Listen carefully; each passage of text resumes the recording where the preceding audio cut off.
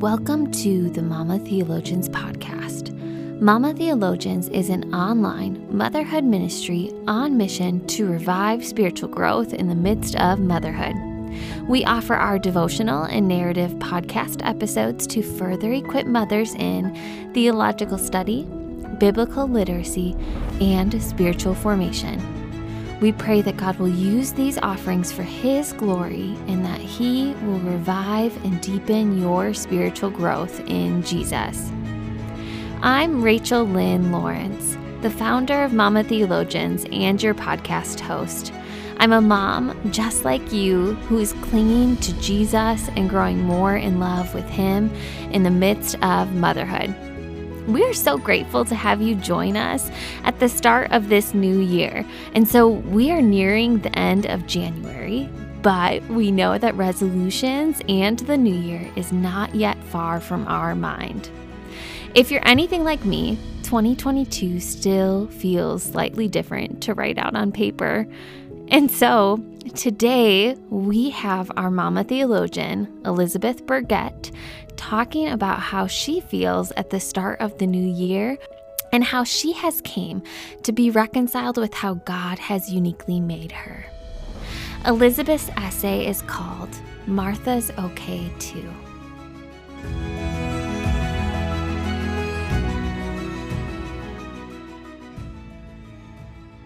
Martha's Okay Too, written and read by Elizabeth Burgett.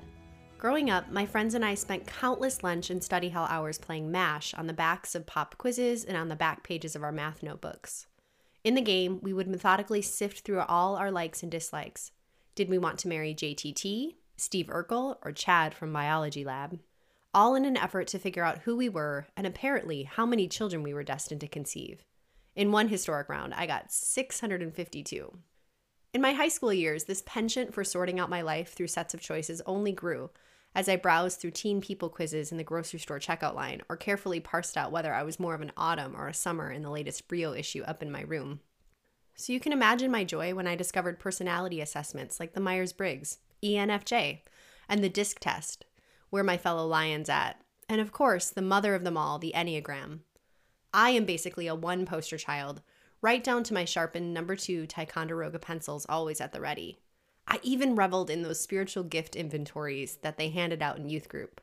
But there was one test I always cringed at in various sermons or articles or Bible studies. Are you a Mary or a Martha? I had heard the story of Sisters Mary and Martha in some of my earliest Sunday school classes as a kid.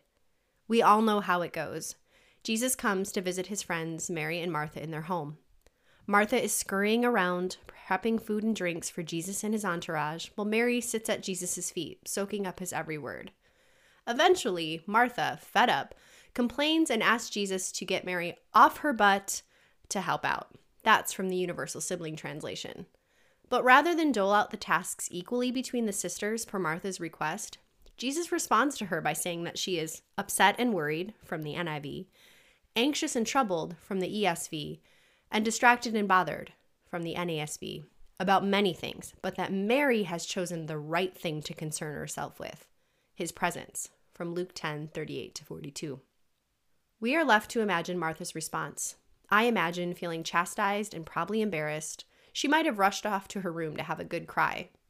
Maybe she huffed off and stormed straight to the back of the pantry, opened up the good chocolate, and stewed about how unfair her life was, like I used to when the chore list wasn't exactly evenly distributed between my brother and I as kids. I don't know how Martha felt or responded, but I do know how I've felt every single time I've read this Bible passage or heard it taught.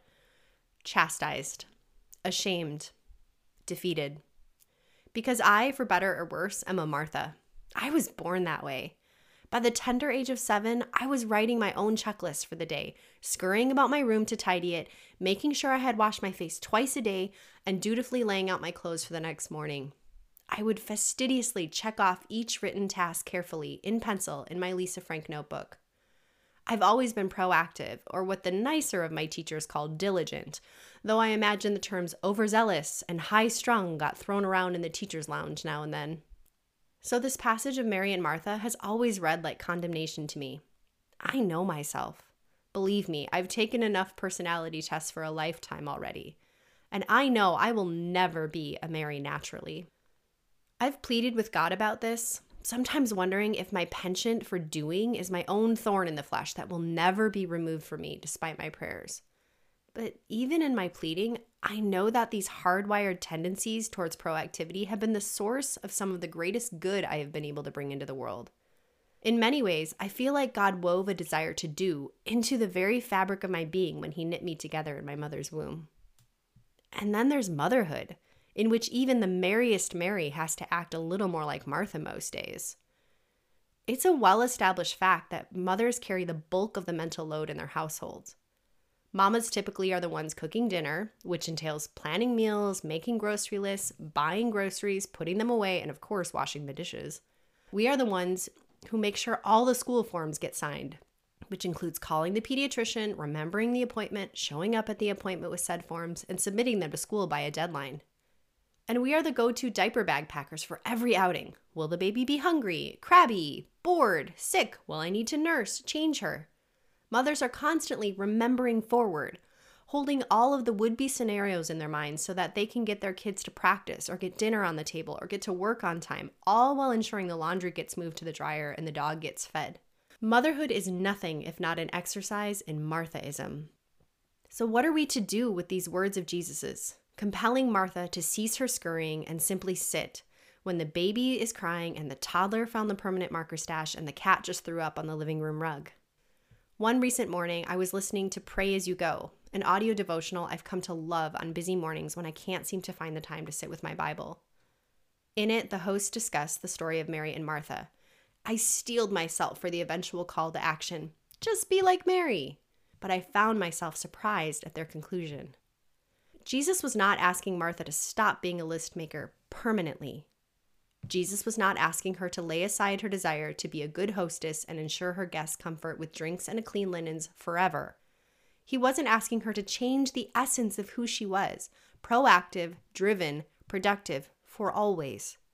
He was asking her to slow down and lay aside her usual disposition in that moment. He was reminding her that the promised one, the one her people had been waiting for, was here, in her house, sitting on a cushion in the living room. He was reminding her that Mary had quite literally read the room right, in the moment, and chosen the better pace and posture. God has a long track record of bestowing honor on women who get things done. Think of Jochebed, Moses' mother, who practiced forward thinking to save her child when she wove him a waterproof basket and set a plan into motion to save her son, thus earning her a starring role in the story of salvation of the Jewish nation. Exodus 2:1-10. Consider Deborah from Judges 4-5. Her roles were many and significant: prophetess, judge, army leader, mother in Israel, worship leader. This was a woman of action that the Lord used mightily and placed in a position of great honor and esteem, not to mention her gal pal Jael and her handiwork with the tent peg in the same story. And then there's Abigail, one of the unsung heroes of the Old Testament in 1 Samuel 25. When her foolish husband refused to provide soon-to-be King David and his troops with a meal, David prepared to punish Nabal's household with a slaughter. But Abigail, quote, made haste and intervened. She channeled Martha and literally scrambled to make a bunch of food and hurried to intercept David on his revenge march. After an impassioned speech born out of a gift of discernment, David relented and let her return to Nabal's house in peace, thanking her for her actions which stopped him from needless violence. Stories of women at work are laced all throughout the Bible and show us that God is not interested only in those magical-to-me women who seem to waltz through their days with peace and slowness, the Marys, who can easily ignore the siren song of their day planners. He loves us doers too, us Marthas. But it's up to us to read the room. It is up to us to assess each moment and decide what is the better thing. Sometimes we are called to lay aside our dish gloves, sit on the floor and play 6 rounds of Candyland with the preschooler, or to close our planner for the day and rest. But other times we are called to say no to our children's request for play and instead sit on hold with the pediatrician's office while sorting laundry. There are moments, days, and seasons when God gives us opportunities to use our gifts and hard work to cultivate His kingdom here on earth. There are times when bustling about like Mary is exactly what we're supposed to do. The point of Mary and Martha's story is not to condemn those of us who have Martha written into our DNA. The point of the story is to caution us not to miss the moments when Jesus is sitting on our living room couch, inviting us to slow down, sit down, and be with him. It's January, the month of new resolutions and hearty resolve, the month of signing up for decluttering courses and subscriptions to online exercise videos and pinning recipes that use more vegetables. For us Marthas, this time of year is like a more productive Mardi Gras. We love Januaries, where hard work and diligence are still sparkles in our eye and the to-do list can be broken into categories and subcategories of good intentions. But let us write our resolutions with caution. Let us recognize that there are moments to persist in doing good, to walk in the good works God has prepared for us, and there are moments to lay aside the list and simply listen to Jesus. God loves us when we sit in the stillness like Mary, but Martha's okay too. Here are some practical takeaways to think more deeply about these ideas. Is it easier for you to be more like Mary or Martha? Are there times in your day or week that call for the other sister? In true Martha form, make a list of when those times might be and how you could respond to them obediently. Reread Luke 10:38-42. Is there any part of you that feels condemned? John 3:16 and 17 tells us that Jesus came not to condemn but to save. Ask Jesus to meet you at your point of weakness and redeem those parts of you for your good and for his glory. Finally, if you are like most moms, you are shouldering the lion's share of work in your home.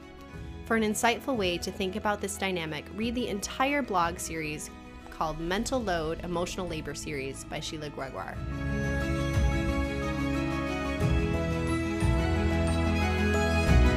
Elizabeth Burgett. Elizabeth is a wife, mama to 3, homeschooler, photographer, and writer who has always done her best thinking while writing, from her angsty teenage journal entries until now. She's lived in Africa and Asia, but is really just a country mouse with a Minneapolis zip code. She strongly believes in the restorative power of Jesus and a home-cooked meal, or even just a really good cheese, and writes mostly about how the image of God is uniquely understood and displayed in motherhood. You can find more of her words on her website or on Instagram.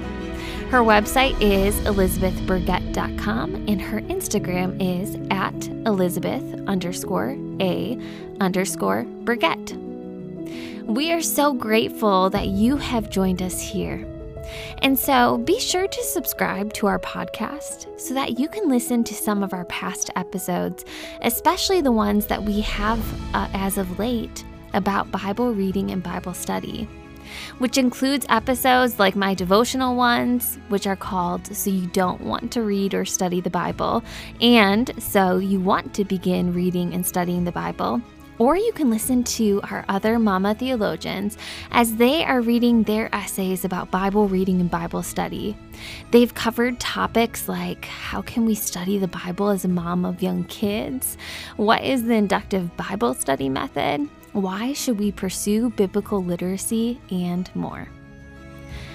To conclude our series on Bible reading and Bible study, our Mama theologian, Amy Fisher, we'll be hosting some conversations on our upcoming podcast episodes with a few of our other Mama theologians. In particular, Amy will be having these conversations. She'll be talking with Kylie Dunn on why we should study and read the Bible, with Kelsey Folsom on how to study the Bible, and another conversation episode will be with Morgan D. Farr on how to practically accomplish Bible study with small children. And so, subscribe and stay tuned. Lastly, we are always so grateful for Apple Podcast ratings and reviews. These truly help make our podcast more searchable and accessible for mothers who are just like you and desire to pursue a deeper relationship with Jesus in the midst of motherhood. To close, and as always, Mama, in the midst of the busy and hard, yet high and beautiful privilege of motherhood, may you abide in Christ and grow more in love with Him this week.